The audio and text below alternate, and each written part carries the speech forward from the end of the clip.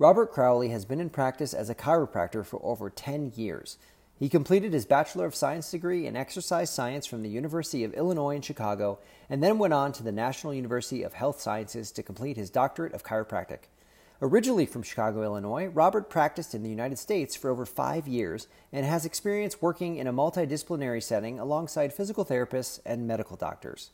He has been practicing in the UK for the past 6 years, and he is registered with the General Chiropractic Council, is a member of the British Chiropractic Association and the European Chiropractic Union.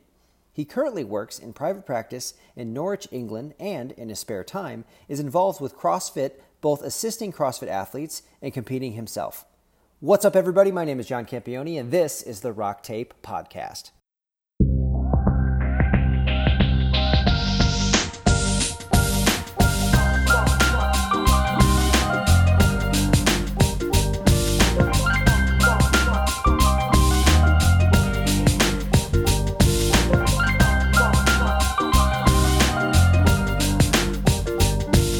I'm sitting here with Robert Crowley. Robert Crowley is a chiropractor from the United States, now practicing out in England. I meant to say UK, probably would be a little bit more accurate. So you let me know. But Robert, how are you, sir? Yeah, I'm doing well. How about yourself?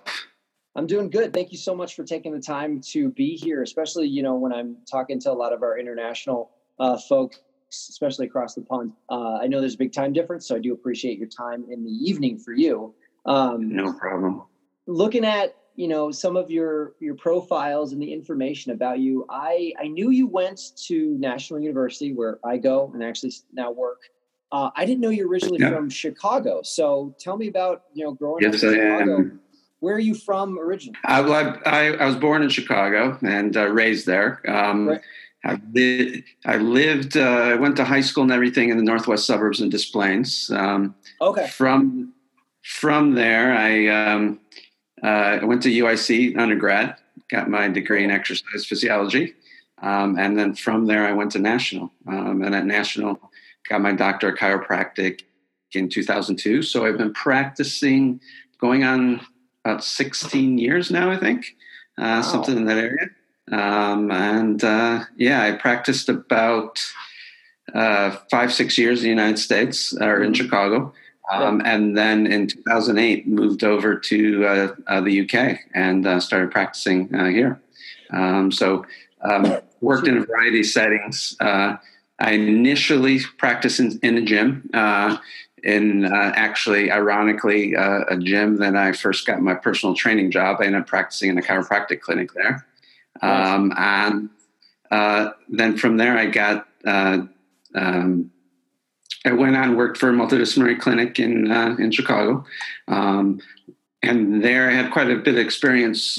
It was actually a great experience working within a team with medical doctors, physical therapists, as they're called in the U.S., called physiotherapists here, and chiropractors. And we got to sit together on all the cases and devise a treatment plan. The medical side of treatment, when necessary, go through imaging. We used imaging quite a bit. United Kingdom, we don't use imaging that often. But the best part was the collaborating with the different professionals there. I worked with some really good physical therapists who sort of opened my eyes to the world of fascia and got me curious about that and slowly changed how I practiced over the years. Very cool. So when you first got out of school, where in the Chicagoland area did you practice? I practiced in Morton Grove. At the time, it was a Bally's Health Club. I'm not even sure. Oh my gosh! I think the practices is still Yeah. I used to train at a Bally. So we were in one of the largest Bally's in Chicago, and that was one that I worked at for a number of years as a personal trainer. As a personal trainer is where I got exposed to chiropractic. One of my first clients was a chiropractor. Oh, wow. And he kept on pushing me to maybe think about going into chiropractic. And then finally I followed that path and got my degree, my undergrad degree, and then went to National. After that, started National in 99, so about 20 years ago. Oh, wow. is when I started. Yeah. Which was time flies. And then 2008, decided to practice in the UK, and it was just sort of a fluke. I was talking to a colleague, and he said there was a shortage of chiropractors here, and I had never thought about practicing abroad. Uh-huh. And my wife and I one day just decided, let's go live abroad, and how can we make it happen? And I was dragging my feet a little bit. And then she just set a flight to London and say, we're going on holiday next week, or vacation, as the U.S. calls it. And I want you to try to set up an interview somewhere. And I did. And I ended up working for them. Wow. So I made the jump over in about 2008. So I've been practicing here about 11 years now. So was it that abrupt? You just, thought about that. You and your wife both kind of got on board, and then you set a time to go visit and then set up an interview. Nothing more than that. Yeah. I mean, we set up the interview. I think the interview was about in summer 2007. Okay. And then there was a process with getting licensed as I'm interested as about that. immigrate. Okay. Yeah. So in the UK at the time, they still have what's called a test of competence. Now it's a written test. But at the time, they had an OSCE type exam, which was quite challenging in terms of I didn't know exactly how things worked here and what was required. I ended up taking just a little brief one-day sort of tutorial on what to do, and then I took the test. And the exam was probably one of the most challenging exams I ever took, mainly because I was quite jet lagged and had very little sleep. And I walked out of the exam thinking I didn't pass. And then it found out a couple of days later I did. And then I think it was about 6 weeks later, I was on a plane, moving to the UK. So that's pretty much how it happened. Wow, that's really cool to see kind of how abruptly it happens, but how smoothly it kind of goes along there. I'm interested to really know, you've been a DC in the United States and in the UK. What are some of the biggest differences that you notice with kind of the mentality of how people perceive chiropractors in each country, and then even just you as a practicing chiropractor, some of the differences that you see as a practitioner? The biggest thing, one, is my day is different in terms of in the U.S., since it's an insurance based. I would spend a lot of time on the phone with the insurance company, writing reports, trying to make sure the claims get paid. So I would spend good 2-3 hours a day on those types of things. In the UK, it's not. There's very little insurance. If there is insurance, the patient pays cash, and then the patient gets reimbursed by the insurance company. So It's outside the national healthcare system. Unfortunately, the national healthcare system, musculoskeletal care sometimes takes quite a bit of time.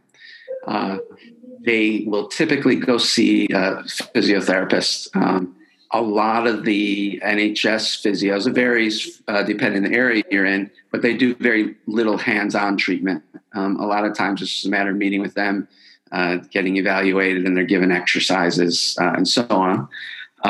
So a lot of people seek private care from either chiropractors or osteopaths. Osteopaths are a lot more known here. So I had to work a lot harder in explaining to people, what I do. Okay. So there's about 3,000 chiropractors in the UK right now. Chiropractic here is probably a little bit more spinal oriented than in the US. And they have the same battles with, the different types, straight and mixer chiropractors and things like that we have, that we had in the United States. We're still going through some of the same things. Chiropractic in some areas has been picked up by the NHS, the National Healthcare System. And it works very similar to, you have to get a patient will go see their GP. Their GP will recommend chiropractic, and then you have to get registered with that particular primary care group, so to speak. And unfortunately, in my area, chiropractic's not commissioned, so everything is done privately. So patients have to seek out a private practitioner, and they can't have direct access to that private practitioner. So so we work just mainly on typically to a very similar to a cash office within the United States. There's a few cultural things with working in the UK versus the US. In the US, a lot of people they're used to chiropractors giving really long treatment plans. Here, not as much. So you have a short period of time where you need to see results with that patient in order to get them to buy into your treatment, and then get them to continue on with that. Is that more of the patient deciding like, hey, I don't want to be there this long, or is it more of just kind of, you had said more of a cultural thing? It's just what's expected. Yeah, it's more, there's more expected of a private practitioner in terms of they want to see results. They're paying out of their pockets. So they want to see results quickly, right. Which had helped me change a little bit as a practitioner in terms of, not necessarily having a patient see results quicker, but communication has to be really, on par with them. You have to really evaluate them well and be able to evaluate when they are seeing progress, and communicate that to them, and have clear goals with the patient as well, which you should anyway. But Absolutely. There's just a little more pressure on you to see results in a quicker amount of time. But conditions still resolve in the same way. How I practice now is different in the U.S., where we had, I worked in high volume practices where you didn't have much time with patients. Now I spend about half an hour with the patient, 30 to 45 minutes in a treatment, and I can do a number of things. The one thing that they don't do that much here is they don't use modalities that much. So you don't see a lot of electrical stim, you don't see the ultrasound and things like that. It's more manipulation. I do, soft tissue work, instrument assisted massage, taping, and then, move them as well. And I utilize cupping and rock pods as well. Depending on, what the treatment I feel requires.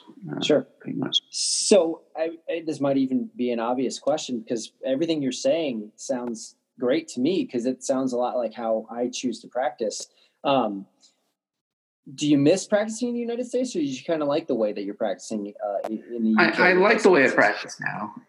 I mean, the biggest thing, I think my quality of life is better in terms of I'm not spending as much time on the administration side of practice in terms of great. Writing reports for insurance companies. I still have to write, letters to GPs and consultants when I need to refer the patient out and things. Sure. My days are a lot simpler. I see my last patient at 6:30. I'm done at 7:00, and then I can, it takes me 10 minutes to get home. Where in the United States, I was practicing in Naperville, and I lived in Glendale Heights, and it took me 45 minutes, to get home on, some nights, so that is so funny that you say shorter. That is so funny that you say that, because that's the area that I live in. I don't know if we've ever talked about that. Like, when I tell people where I'm from a town called Warrenville, and it. Our listeners, yeah, Warrenville, no, yeah. Most people ask, like, oh, I'm from Chicago. If they press a little bit harder because they know the Chicagoland area, I say everybody kind of knows Naperville. Like, that's the big area. So I know exactly how long it takes for you to get at at rush hour from Naperville to Glendale Heights. So anybody who's at the Chicagoland listening to this understands. Those of you who don't understand what we're talking about, I apologize. We'll get back to it. But that's pretty fun and interesting to just kind of see, how your practice has changed. And it almost was, I don't want to use the word force, but like you had to kind of change with the culture and you had to change with the different country too. And it's nice to see kind of for the better. So it's nice to see that you're able to kind of practice the way that you want to practice. You've been, how long were you practicing on your own before you were introduced to rock tape? I was introduced to rock tape in 2000. I actually ran I think it was 2011. I saw rock tape at a British Chiropractic Association conference. Cool. And at the time, I was using kinesio tape. Okay. So I was originally trained in kinesio tape by Dr. Parrish and DeBono for National. Yeah. And I know them. Yeah. But around like 2012 or so, I noticed that the quality was changing in the product, and patients were coming back, and the tape had fallen off, which made me, I was quite loyal to kinesio tape. And then the first thing when I moved to the UK, which was right in the middle of 2008 Olympics, was try to find a supplier for kinesio tape, which at the time there was only one place that sold kinesio tape, and it was so new here. So not many people knew about it, but the Olympics sort of started people asking about that. And then, noticed the quality changing. So then I started looking out for some other brands. I used K-Active, which was out of Germany, and it's actually a very good tape. And I think it was the original manufacturer of Nino Denko manufactured K-Active, but it was quite expensive to get in the UK. Was with a company called Sport Tape that had started here, which was a very good tape. But then I ended up looking into rock tape, and one of the reasons why I looked at rock tape was prior to that I was experimenting with taping and anatomy trains, and I really thought I was onto something, and I thought I was going to win the Nobel Prize for taping. And then I was doing some search on the internet, and then I found out that Capo was already teaching that. Yeah. So that sort of had me buy into that a little bit. And I ended up getting in touch with Rock Tape UK here. I remember talking to Simon on the phone and he was, telling me about Rock Tape. And he sent me a roll of tape, tried it out. My patients liked it. So I started buying it. And then was using Rock Tape. And I noticed that throughout the year, it was about 2014, I think, they were advertising for an instructor. And I decided, I had never thought that I would be any type of teacher. I enjoyed practicing. I didn't want to do anything else. And then I saw that they were looking for an instructor, and I decided to apply.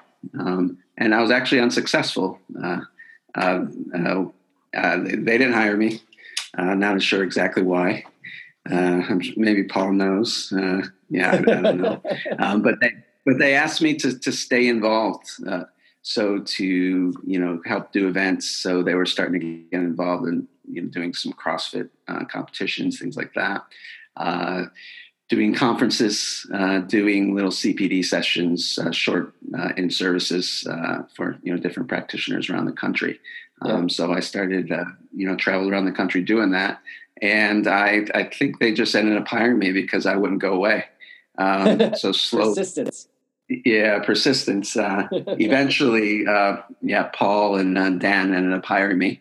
And I think, Paul always, he actually didn't necessarily think I was a chiropractor because I wasn't a typical chiropractor here. He's encountered. I'm sure Paul's told you about his thoughts on chiropractors. He thinks we're weird. We've had discussions, yes. But he ended up, hiring me, and I taught my first course in 2014 to a bunch of physios from the Ministry of Defense, which is includes the Marines and Army and things like that. I taught that with Dan. Very cool. And that was my first course. It was FMT 1 and 2 were the first courses, or basic and advanced as they're called in the U.S. but yeah, and I've been teaching with them ever since. So I'm going, it'll be 5 years in September, I think. Yeah, just kind of like me. That's just about when I came on board as well too. So you actually made a really good point there. Something to point out to the listeners is the brand is, we try to keep everything as consistent as possible across the globe, but there are different discrepancies depending on, the governing bodies for CEUs and stuff like that as well too. So you guys call it FMT 1 and 2. We call it basic performance for our tape. So in the United States, and confirm this for us also, Robert, is we have our taping courses, we have our blades courses, and then we have pods and floss, and then we have the new movement screen coming out, but that we can talk about that another time. Are you guys doing the exact same stuff, or do you have little discrepancies? Like, are you teaching everything the same way? Yeah, we're generally doing the same things. So we have FMT 1 and 2, which are taping course. So when I started with them, those were the first courses that I took as a student, sat in on. Yeah, and that's what we did until was it 3 years ago that blades came on? 15 or 16, I think. Yeah. Yeah. So, and then I taught the first blades course with Paul in London. And then I also teach pods as well. I haven't taught floss yet. Okay. Ollie was just over. He did the first floss course last December. But I haven't taught floss yet. I do use floss with my patients. I use probably mostly floss with my patients in terms of having, I'll, give them a roll and have them do it, as a warm up, show them how to apply it and things like that. And in the treatments, I typically will use, I use blades a lot. I'll use the rock pods. Of course, as a chiropractor, I'm going to adjust. But the biggest thing is I'm going to move them at the end in some way. Also, one of the big things I use as rehab is I use stick mobility. Nice. I'm one of the UK stick mobility instructors. So I found the stick mobility sticks as a great rehab tool and a good external cue. And I've gotten pretty good results with my patients with that. I'm a big fan of that. That's a really cool tool. I really enjoy that. Yeah. Real quick, just to kind of clarify, I'm kind of fascinated by this. So I'm sorry, listeners, if you're not, but we teach pods and floss always scheduled in the same weekend. So it's interesting to me that you said you've taught taught pods, but not taught floss. So do you guys do kind of similar stuff, or do you keep these classes fairly separate from one another?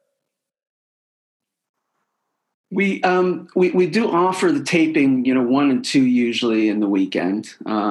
Sometimes we'll switch things up where we'll have one day we'll be taping and the next day will be blades, or we might have blades and pods in the same weekend. This weekend I'm teaching rock pods, and it's just rock pods that day. So it really varies with the venue, what's required, or what our attendees want. But our diary is quite full with courses. Every weekend we have probably 2-3 courses going on in different areas of the country. Of course, the UK is much smaller. It's about the size of a very large state, more or less. So we don't have it's not as vast as the US. So I sometimes travel across the country, but I can drive across the country in 5 hours. Oh wow! In the US, it'll take about a few days. So that's I'm pretty much pretty much. I mean, actually, it's not even to Cleveland. So for anybody kind of looking for a gauge, like that's Chicago to Cleveland is 6.5 hours or so, because I've done that trip before. So think about that. If I have to go to California, driving's not an option. So you guys have the ability to go all over the place. And then the nice thing is Europe's quite close as well. So I had the opportunity to, I think I taught the first taping courses in Portugal, which was quite fun. So I got to teach in Portugal. Was in March, I taught the first blades course in Ireland, in Dublin, which was very fun, especially the evening after. So I found out what a good pint of Guinness tastes like. Good one, yeah. Yeah. So, and then I've worked with Rock Tape, running athlete services for 4 years at CrossFit regionals in Europe. So we had 2 years in Copenhagen and 2 years in Madrid. So that was a really cool experience. Let's talk about that a little bit, because you not only treat CrossFit athletes, but you compete as well too, right? Yeah, I wouldn't say I would say I'm slightly above average CrossFitter, but I compete. I compete in masters competitions in the UK, and I did my first one in sort of an elite CrossFit competition in Amsterdam in January. Cool. And yeah, I've been doing Actually, Rock Tape's probably partially responsible for me getting into CrossFit, because my first conversation with Simon was, you should get into CrossFit. We're involved in CrossFit. They're always getting hurt. So he steered me into something with probably hurt. So I've been doing CrossFit for the last 6 years, and competing. I do a few competitions a year. I just enjoy doing it. It's my sort of, get my energy out, and enjoy doing it. Cool. I don't know if Simon necessarily meant competing in it. Did he? He probably meant just treating. Yeah. Well, he wanted me to treat the athletes and everything, and you couldn't stay away though. But and then I started doing it, and I loved it. I've been involved in weight training probably for the last 30 years. I was a competitive bodybuilder for a number of years in the U.S. And got a little bored with that, going through the motions, going to the gym, and stumbled upon CrossFit, and it sort of reignited my interest in fitness. And I'm probably in about the best shape of my life right now in terms of overall, as far as cardiovascular strength and the whole bit. So, if anybody's seen any pictures on social media of Robert, though, too, he's jacked to the gills. So he is gym motivation for just about anybody else, honestly. Yeah, I think Ethan wants my biceps, apparently. It's funny because you're one of those people, like one of our guests on the show, Marcus Philly. He's known for doing a lot of his videos with no shirt on. And Ethan, you can fall into that category too. Ethan just doesn't like wearing a shirt, period. So, he can too, by the way. I'm not making Yeah, you guys should have a pose off next time we all get everybody together from For some reason in Prague, though, at the instructor summit, he didn't take his shirt off, though. It's probably more in a beach setting when he wants to do that. Yeah, maybe it was a little bit colder than he's used to, because he's a California guy. So yeah, of course. So I'm interested to know, you have kind of firsthand experience working with those athletes, but also being one of those athletes. What are some tools that you really use a lot with your athletes, with yourself, in the Rock Tape toolbox that really have helped you with your practice and with getting ready for your own competition? Probably the biggest thing I've used is rock plates themselves, and intramuscular massage. I had a good amount of exposure with tools in the U.S., but what didn't sit with me that well was the theory behind it.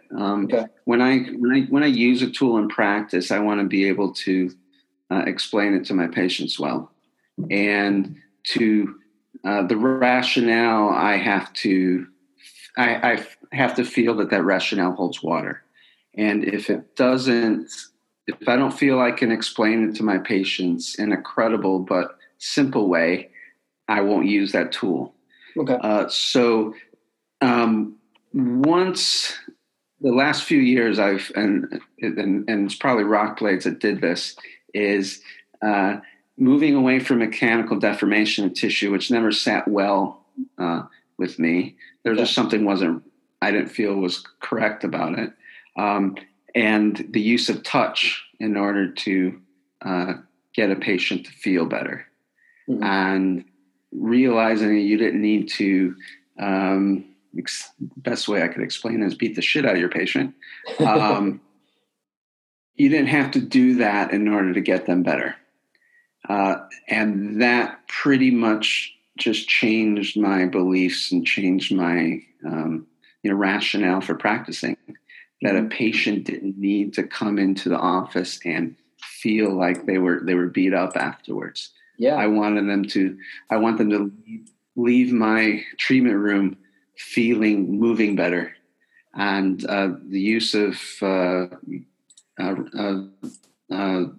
rock plates and the rationale behind that and what has been put into our education just changed, how I practiced, with my patients. It really did that for me too. And I hear that story quite a bit. And it's nice to hear that, because I think that is our aim, is really changing the paradigm. And it's so cool to see that too. And I really want to ask you about your CrossFit athletes specifically, because it's an older train of thought. Luckily, we've moved away from that as CrossFit has become more widely accepted and appreciated. But, back in its infancy, a lot of times it was vilified for the intensity and people getting hurt. And you still have a lot of crossover and carryover where a lot of athletes, especially in that realm, they like, oh yeah, you got to beat the crap out of me during treatments. How accepting are athletes like that, high intensity athletes in general, of that lighter approach, that touch over pain approach when you're doing treatment? I think it's actually very difficult to get them to buy into that. One of the problems with, I don't want to say a problem, but you're exactly correct in terms of CrossFit athletes thinking that they need to get beat. They beat themselves up with their training, that they need to beat themselves up with treatment.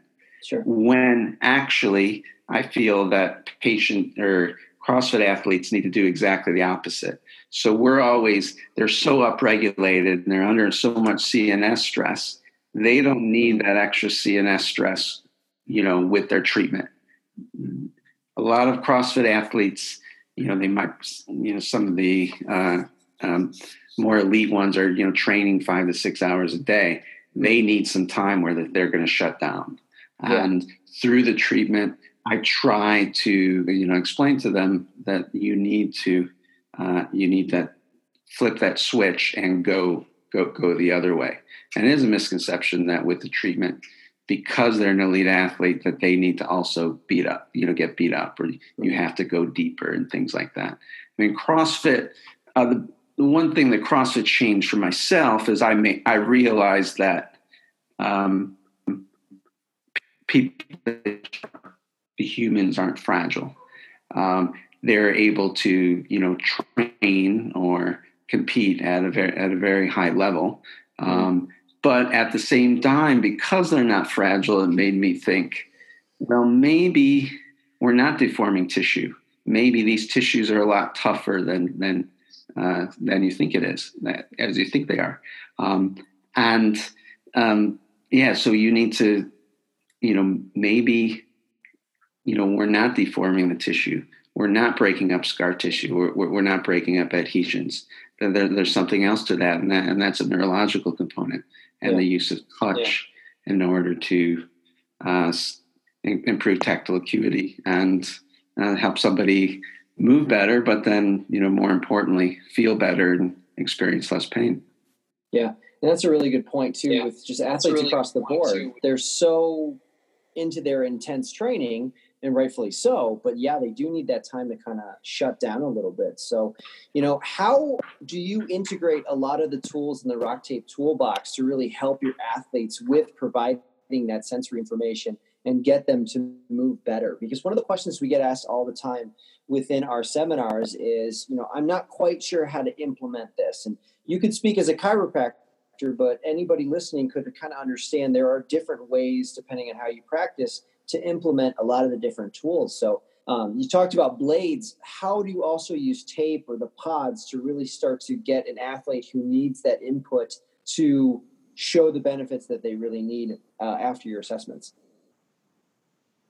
So with the blades, or, of course, with any of my patients, I am going to, perform a, history and exam like you would, with any patient, neurological, orthopedic exam. I'm going to, typically do some type of movement screen that's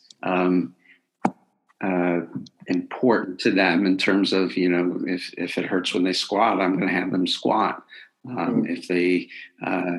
If they hurt when they snatch, I might watch them snatch. I mean, I have quite an advantage where my clinic is inside a CrossFit gym, so I could easily go out on the floor and grab my phone and video them, snatching, squatting, overhead squatting, what have you, deadlifting. But at the same time, I observe them, when they're in class, so that I know what they're doing. I generally know how many times a week they're in training, etc.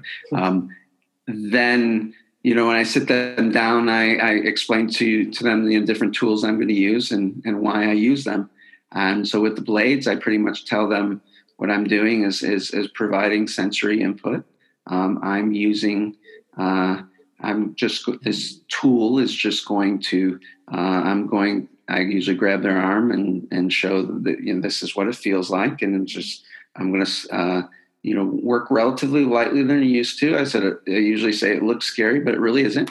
The English people like to say it looks like a knuckle duster or like brass knuckles. So they get a little turned off by that at first. Knuckle duster. And then I say, I love that term.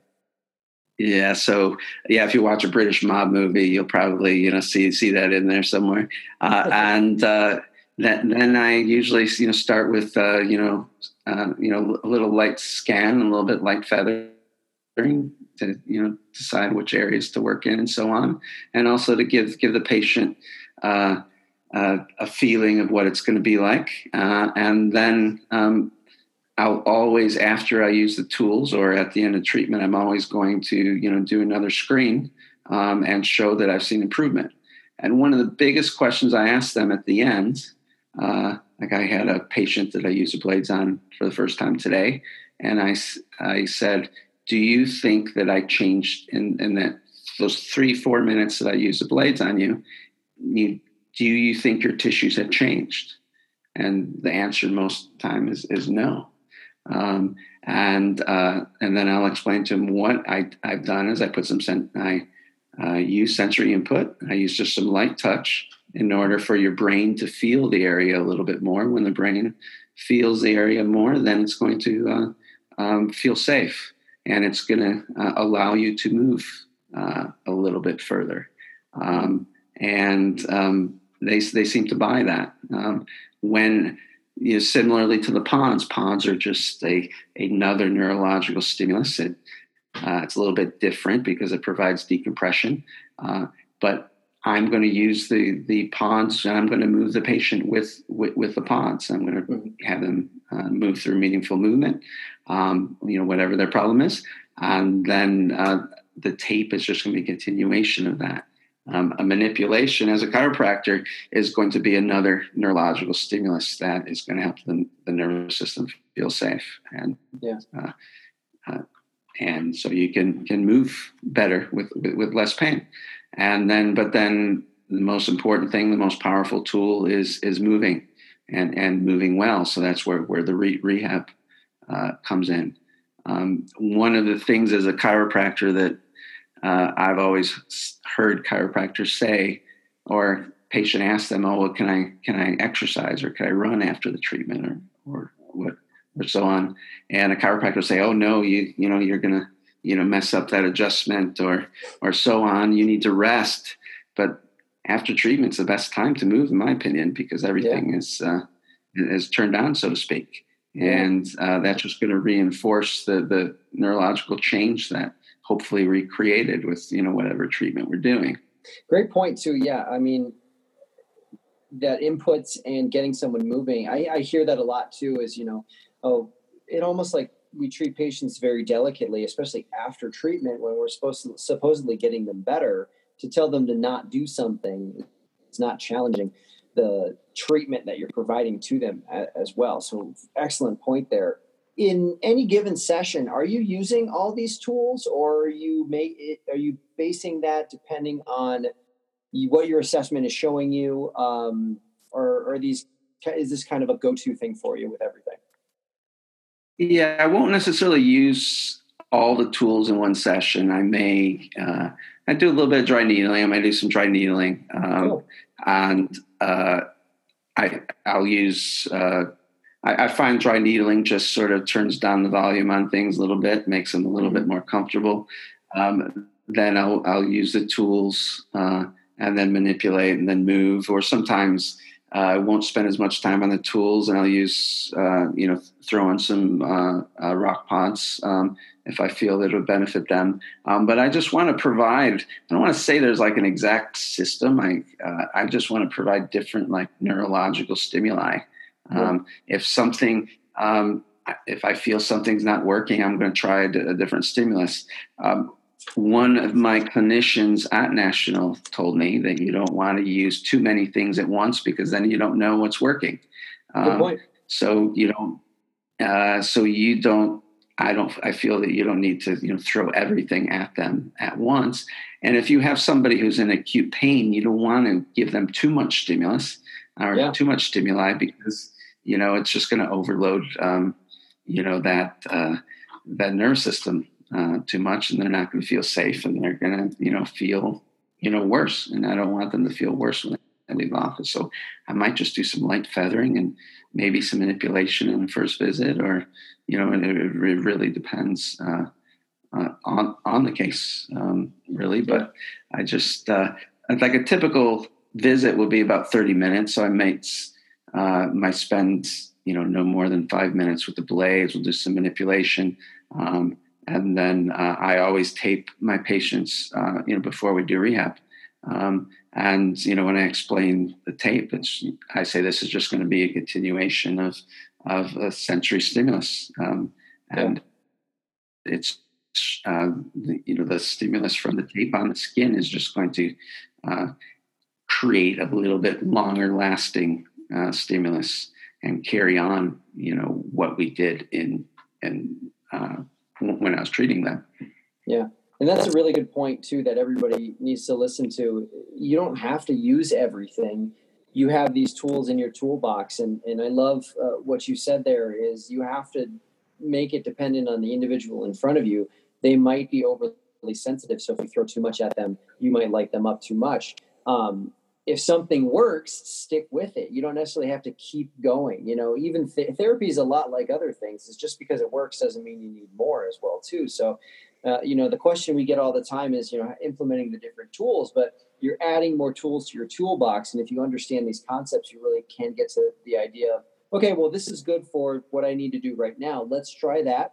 If it works or it doesn't work, then you can move on from there too. But really cool thing to see, how you use tape as well. And people ask a lot of times, like, where do you put tape into it? One of the things I really want to ask you is, as a chiropractor, because I get this question all the time as a chiropractor myself, when do you manipulate and when do you use these tools? And I have my answer, but I'd love to hear yours. I will typically I'll use the tools, whatever they may be, and then I'll adjust them after that, and then I'll tape them, and then we do the rehab. Okay. So the tape or the manipulation's one of my last sort of hands-on treatments that I do. Okay. I don't know if I had put much thought into that's just how it's evolved, really. I don't know if I really put that much thought in. Is it more effective to adjust first and then use the tools? I don't know. I just haven't tried it. But I do find that with the tools, it does, again, turn that volume down a little bit. And, and sometimes I feel the manipulation goes better. Yeah. Especially in, an acute patient. So it's usually, before I tape them, before I, put them through exercise. Yeah, that's my thought process too. And I try to, the answer to everything is it depends, right? But I try not to just give that as an answer to everybody. But, a lot of times, just as you said, you have to loosen someone up because their setup for that manipulation might be very uncomfortable. So that's a situation where maybe blades first, maybe soft tissue first, and then manipulate. You could argue too that the manipulation has a lot of power to the proprioceptive input. You could try that at first. It really does depend on the individual in front of you too. So, go ahead and, build a system, build a flow, and kind of stick with that, but make sure you can kind of veer away from that. Would you agree? Yeah, I would. I would agree. I mean, it's every patient's a little bit different, and there's no. I don't think there's any like we always say. There's no right way to tape. There's probably no right way to treat, so to speak. But I do feel in terms of I'm quite excited where manual therapy is going because it seems to be moving, away from that tissue deformation model and more for providing the sensory input. The last couple of years, I've really been, into the whole explain pain and Mosley and Butler and everything, and that just sort of like changed my world as well. And it's not necessarily about people aren't fragile. But unfortunately, a lot of our patients feel fragile. I got asked a question at a conference a couple of years ago, and I at the time I couldn't answer them, and I said I don't know. And they asked me, if you put tape on somebody, let's say somebody's a chronic pain patient, they might have fibromyalgia or whatever. If you put tape on them, does that make them think about their pain more? And sort of, create that chronic pain or add to that chronic pain cycle. At the time, I didn't know the answer, but I feel that actually that a lot of people who have issues with chronic pain, they feel things less. And the reason why a large reason why they're in pain is because they don't have that tactile acuity. They don't have that proprioceptive input. They probably don't move that well. So over time, the brain feels movement's painful and movement scary. And the tape actually helps them feel a little bit more and actually can help, that chronic pain patient. And that question actually just sort of, set me on this trail, sort of finding that answer.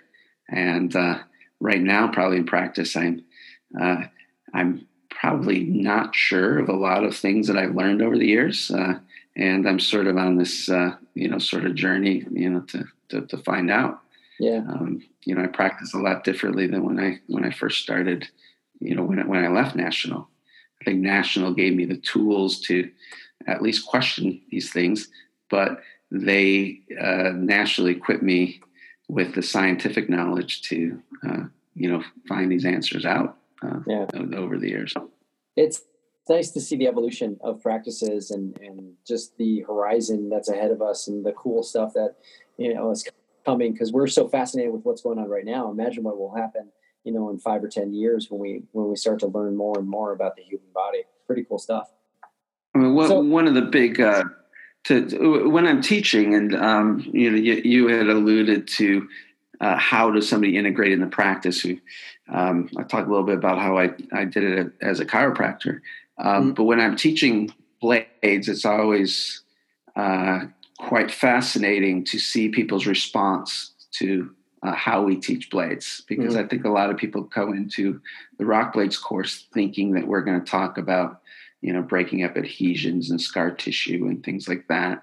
We get a lot of massage therapists on our course. So they normally, do the 45-minute, 60-minute deep tissue massage. So their rationale is, breaking up adhesions and scar tissue and things of that nature. In the beginning, I used to I had a soft approach when talking about our philosophy on this. And now I just, go right in that, we're going to change, how you think about your clients or patients. And maybe you don't need to hammer your own body as a practitioner in treating the patients. And they're sometimes a little standoffish at first, and they don't, they can't see telling their clients, well, I'm not going to do a 60-minute massage. I'm going to do, 10, 15 minutes, doing, using rock blades.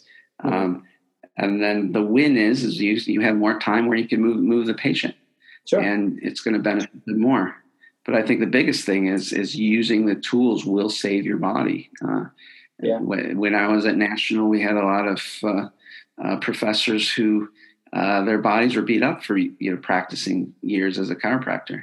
And one of the first things they taught us is protect your body first. So when you're adjusting somebody or treating somebody, you have to put yourself in a good position because you're going to use your body for many years. So they usually buy into that aspect because a lot of them have been massaging for years and they have sore elbows and shoulders and wrists and things like that.